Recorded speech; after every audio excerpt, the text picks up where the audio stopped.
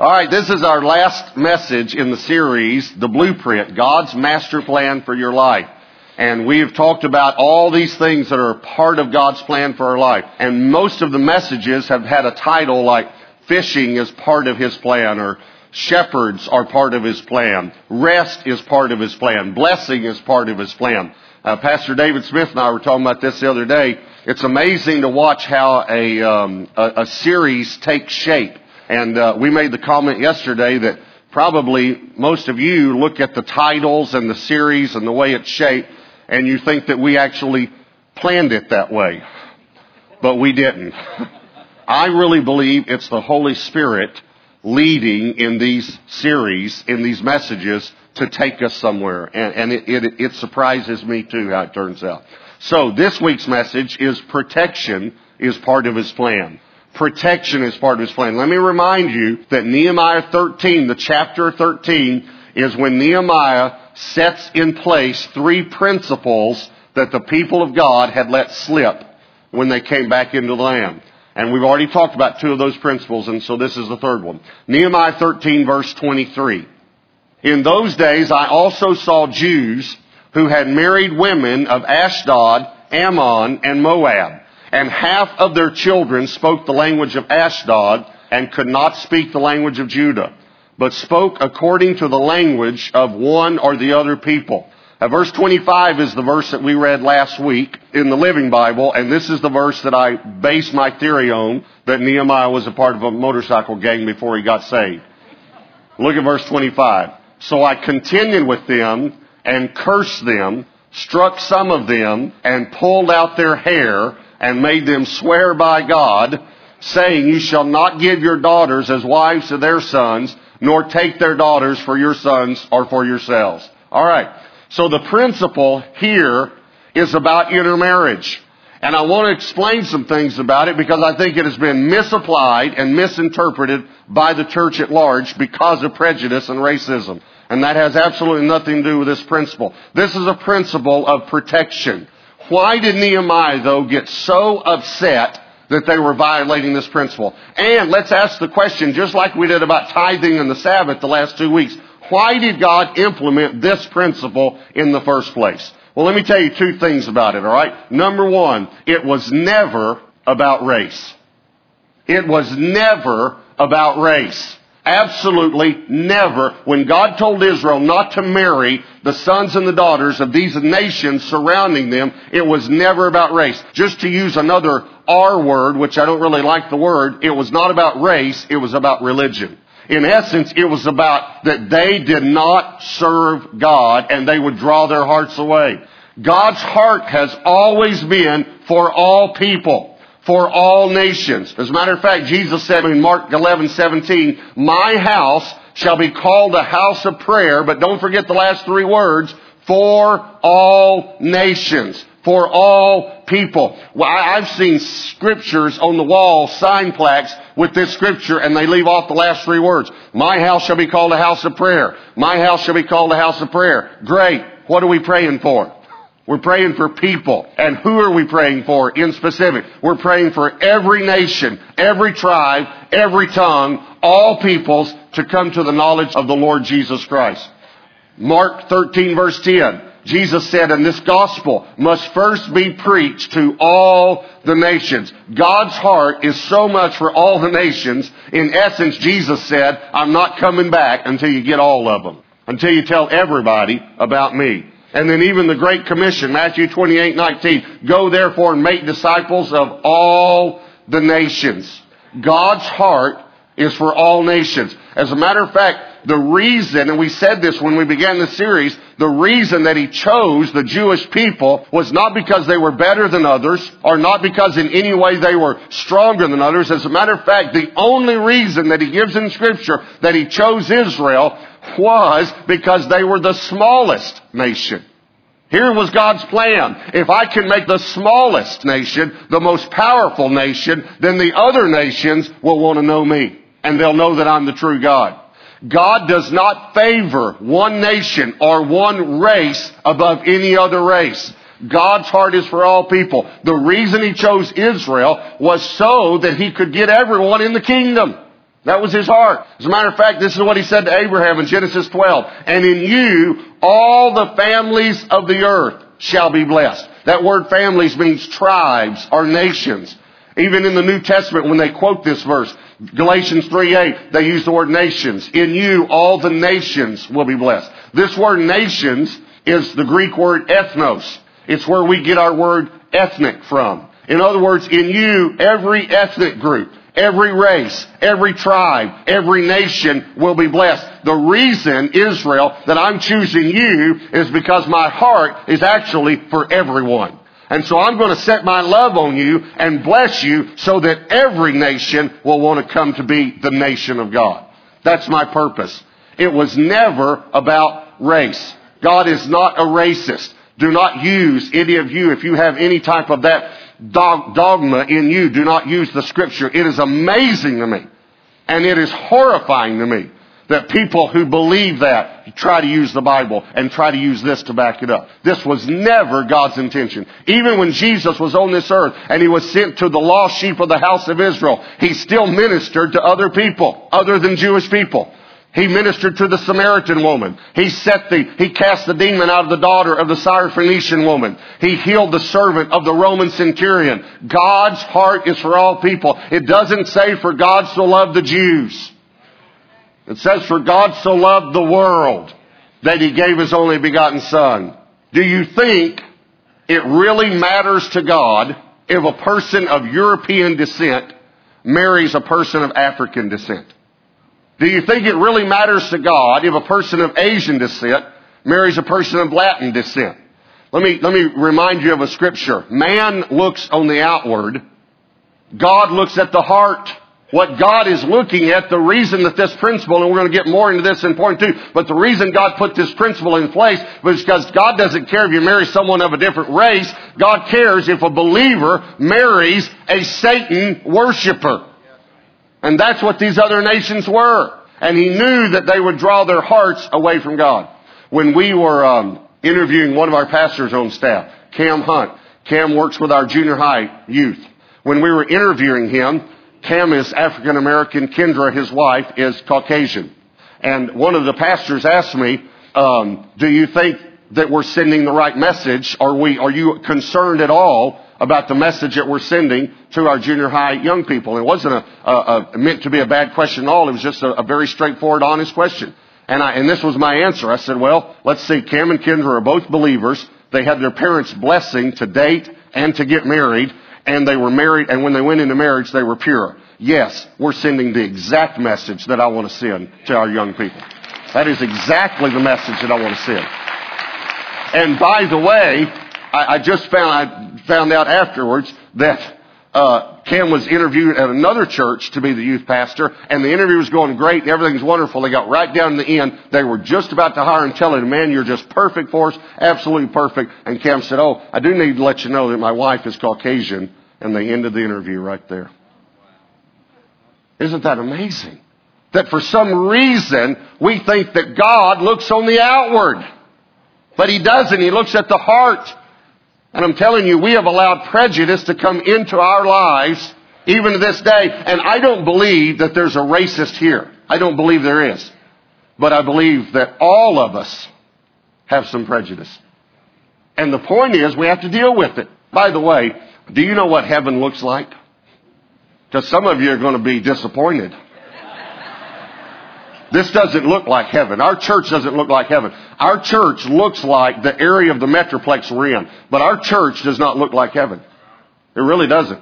Let me read you a couple of verses. Revelation 5:9. And they sang a new song, saying, you are worthy to take the scroll and to open its seals. For you were slain and have redeemed us to God by your blood out of every tribe and tongue and people and nation. By the way, this is a great scripture because it means that there's going to be somebody from every nation in heaven. Isn't that a good one?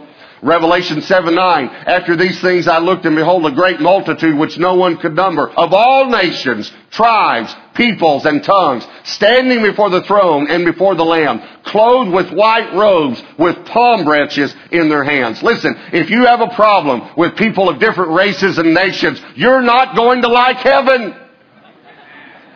And God knows that. that. So he's probably not going to let you in the first place. Or put you in a neighborhood, you'll have to deal with it. Heaven is not going to be segregated. Did you know that the most segregated hour in America is Sunday mornings? It is amazing to me that we, even in the church, do not understand this principle and don't allow God to deal with it. I remember the first time as an adult that I saw prejudice in my heart as a believer. I didn't grow up in a prejudice home, but I grew up with prejudice. And I remember as an adult, and I'm ashamed to tell you this, but I remember in my early 20s seeing a person of a different race in a nice home. And the thought came to me, how could he afford that? And immediately I was ashamed. Now, I know I'm being very vulnerable with you, but you've had thoughts like this. You've had horrible thoughts. And I thought, why? Why would I have that thought? And I realized that where I grew up, most people of different races than I were poor. And so my assumption was, you see, that's a prejudice. Let me tell you what the word prejudice means. It comes from two words, prejudge. It means you make a judgment about a person before you know the facts. And we've all done it. We do it all the time. We meet someone and make judgments in our mind about that person. That's prejudice. I'm going to confess to you that I still have a prejudice. And I thought about it when I was in this message. I thought, well, I might as well just bring it out in the open. I am prejudiced against blondes. I prejudge them. I know that I do. I do have some evidence behind me, though. I have a blonde daughter. She's wonderful. She's beautiful. She's brilliant. But every now and then, a while back during those storms, our electricity went out. The heat went out in our house. And so she came to me and she says, I'm cold. That's kind of the way she is. She's very bossy. She gets it from her mother. She said, I'm cold, like that. I said, well, sugar, Daddy can't do anything about it because we don't have any electricity, so the heat's out. She said, well, just plug in the little heaters. I have a friend of mine, his wife's blonde and his 3 daughters blonde. By the way, blonde is not your hair color. You can be a brunette and be a blonde. I just want you to know. You can be it's not your gender either. You can be a man and be a blonde. Jeff Foxworthy has you might be a redneck if. I'm going to write a book, you might be a blonde if. For instance, if you stared at an orange juice carton because it says concentrate. This friend of mine, we were at a banquet. It's actually for Life Outreach with James and Betty, and for him was singing, and they had these in-ear monitors that all of our musicians have, And afterwards he said, boy, weren't they great, to his wife? And she said, yeah, but it's so sad. He said, what's so sad? She said, every one of them had a hearing aid.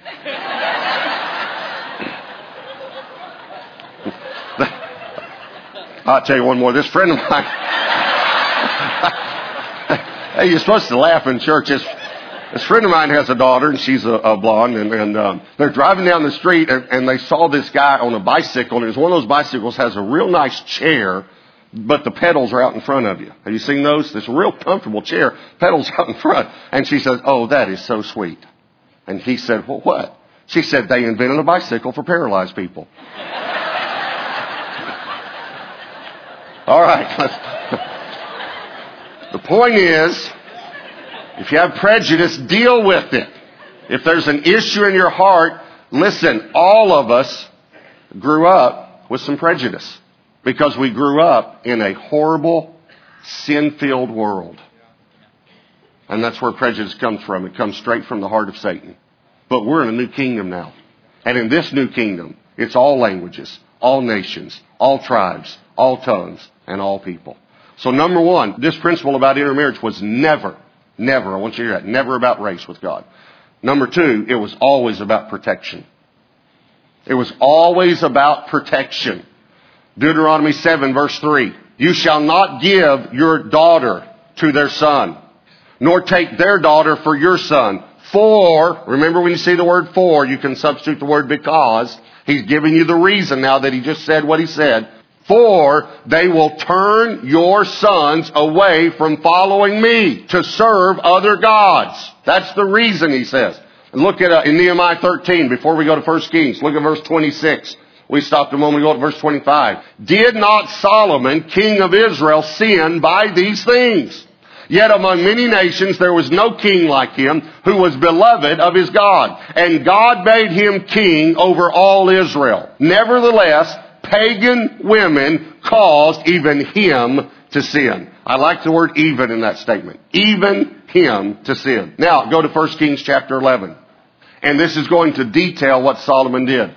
1 Kings 11, verse 1. But King Solomon loved many foreign women, as well as the daughter of Pharaoh, women of the Moabites, Ammonites, Edomites, Sidonians, and Hittites, from the nations of whom the Lord had said to the children of Israel, you shall not intermarry with them, nor they with you. Surely, he's going to say it even stronger, surely it's not just a possibility, it's a probability, it's for sure, they will turn away your hearts after their gods.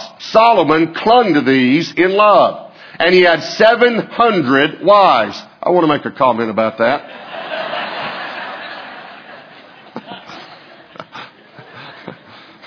For those of you men that think that might be a good thing, I just want to show you the other side of the fence too. He also had 700 mother-in-laws. So, all right. You know, I'm getting in a lot of trouble today. All right. And he had 700 wives, princesses, and 300 concubines. And his wives turned away his heart. For it was so when Solomon was old that his wives turned his heart after other gods. And his heart, now watch this, a very sad statement about a great man. His heart was not loyal to the Lord his God, as was the heart of his father David. For Solomon went after Ashtoreth, the goddess of the Sidonians, and after Milcom, the abomination of the Ammonites.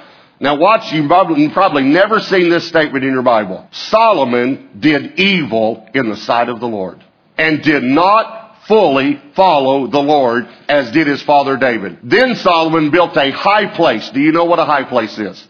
It's a temple. A temple. On a hill, but it's a temple. For Shemosh, the abomination of Moab, on the hill that is east of Jerusalem. And for Molech, the abomination of the people of Ammon. And he did likewise, now watch this statement, it's going to blow you away. And he did likewise for all his foreign wives who burned incense and sacrificed to their gods. All right, let me ask you a question to kind of shock you. Two questions. One is, how many of you know that Solomon built the temple? How many of you know that? Okay. How many of you know that Solomon built many temples? See, most of us don't think about that. And he built one for God. He built many for demons. For false gods. We just read it in the Bible. He built temples for all of his foreign wives and for their gods. What a horrible thing to do. Why? And by the way, Solomon was the wisest person ever lived. The Bible tells us that. Listen, if the wisest person to ever live could be duped, could you? What alliances are you forming? Marriage, the way God meant it to work, marriage is when you give your heart to someone. Marriage is when you submit to that person. We talk about the scripture, wives submit to your husbands. Before that scripture it says submit to one another. Marriage is when you yield to one another, male or female. It's when you give all of you, you give your heart. How in the world could you give your heart to a Satan worshiper and it not affect you? That's what Solomon did. Matter of fact, one of the gods that he built a temple to was Molech. Do you remember about Molech? Molech was the god of fire. Do you know what sacrifices they offered in the temple of Molech? Children. Alive. They burned their children alive. Now, you want me to shock you a little more? They burned children alive in a temple that Solomon built. This was a great man. This was a man that God gave a wise and understanding heart to and blessed him with everything. The wealthiest, wisest man at the time on the face of the earth. And Satan said, I know how I can get him. I know exactly how I can get him. See, this was always for protection. Now, you might say to yourself, might be a little romantic in you, you might say, well, if these kids really loved each other, well, let me explain something to you. They didn't. There's not a Romeo-Juliet story in here about this. Let me tell you why. They didn't even know each other. It was a business deal between the parents. The reason that Israel gave their daughters to the sons of these foreign gods, these foreign nations, was because two reasons. Number one, they did it so the nations wouldn't attack them, because it's tough to attack a nation where your grandkids live. They wanted intermarriage for that reason. Secondly, they did it to do business with them. Because if you have a company and you need timber for your company, if you go to the guy that has the timber company in the other country and say, I'll give my daughter to your son, now you're doing business with your in-laws. Listen, the reason that they violated this principle was two reasons. They violated this principle for protection and for provision, and those are the two things that only God can provide. Israel was defiantly saying to God, we don't trust you to provide and protect us.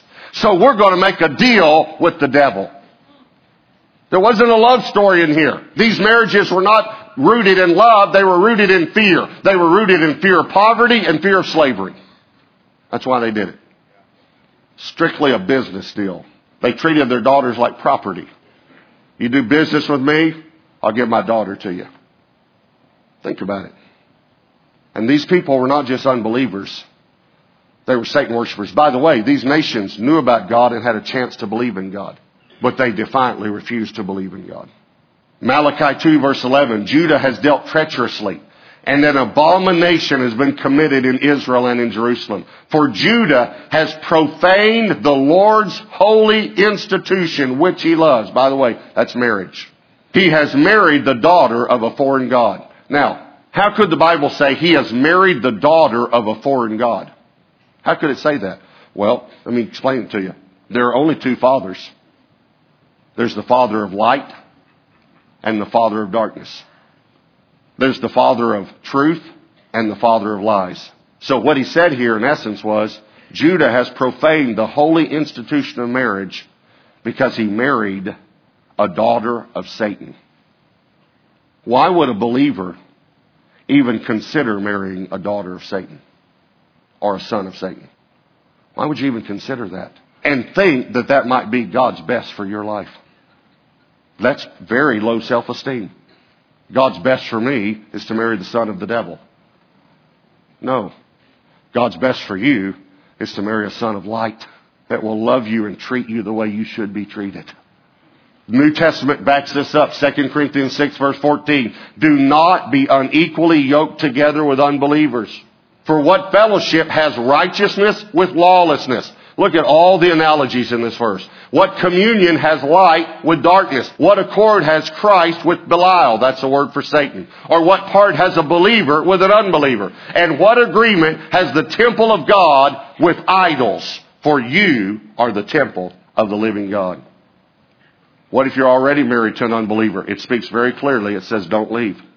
Because God's power. Don't go into that. But if you're already married and you come to know the Lord and you're married to an unbeliever, here's what the Bible says. And this is the hardest part. Here's what the Bible says. That unbeliever can be won, here's the hard part, without a word. That means you don't need to say anything. But if you live your life the way the Bible says live your life, that unbeliever's going to say, this is the best wife I could possibly have, and it looks like God's the one that did the work in her. I'd like to know her God. But listen, this isn't just marriage. What alliances do you have that are drawing your heart away from God? What about things simply as the books you read? The magazines you read? The movies you watch? The television programs you watch? The business partners you have? The friends that you run around with? Are your friends pulling you away from God or pushing you toward God? See, it was always about protection. I want you to understand something.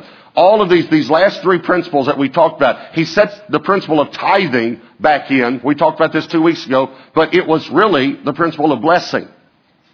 Because God wants to bless us. All of God's principles are for our good. God wants to protect you if you'll let Him. Years ago, Debbie and I were buying a new house, and we put a contract on it, and we were praying. We knew enough to pray, God, we want your will. But sometimes you think you know what His will is, So Lord, we really, really, really want that house. But if it's not your will, then we'll understand. Be mad, but understand. And I was out of town preaching somewhere, and she got a phone call from the mortgage company. And this guy said, you and Robert need to come down and sign a paper real quickly. Like right now. And she said, well, he's out of town. And he said, well, then you need to come and sign it. While he's trying to get her to go down with 2 small children and sign this contract, sign another piece of paper, she has the news on in the background. The house that we have the contract on is flooded on the news. That we got a contract on. It's got 3 feet of water on it, and the helicopter is showing our house on the news. And so she says, the house that we got a contract on is on the news, and it's flooded. And then she just kind of had a little thought. She said, is that why you want me to come sign a piece of paper? So she said, I'll have my husband call when he gets back in town. So we got out of the house, obviously. And I remember telling the Lord, I was thinking about the financial consequences. That's the way men think. And the Lord spoke to me and said, I wasn't saving you financially. You got 2 small kids. You got a baby. The water rose 3 feet in 20 minutes. Listen to me. God will protect you if you'll let Him. If you'll follow His principles. And one of His principles is, watch out for the people you make alliances with. Because they can draw your heart away. I want you to bow your heads and close your eyes.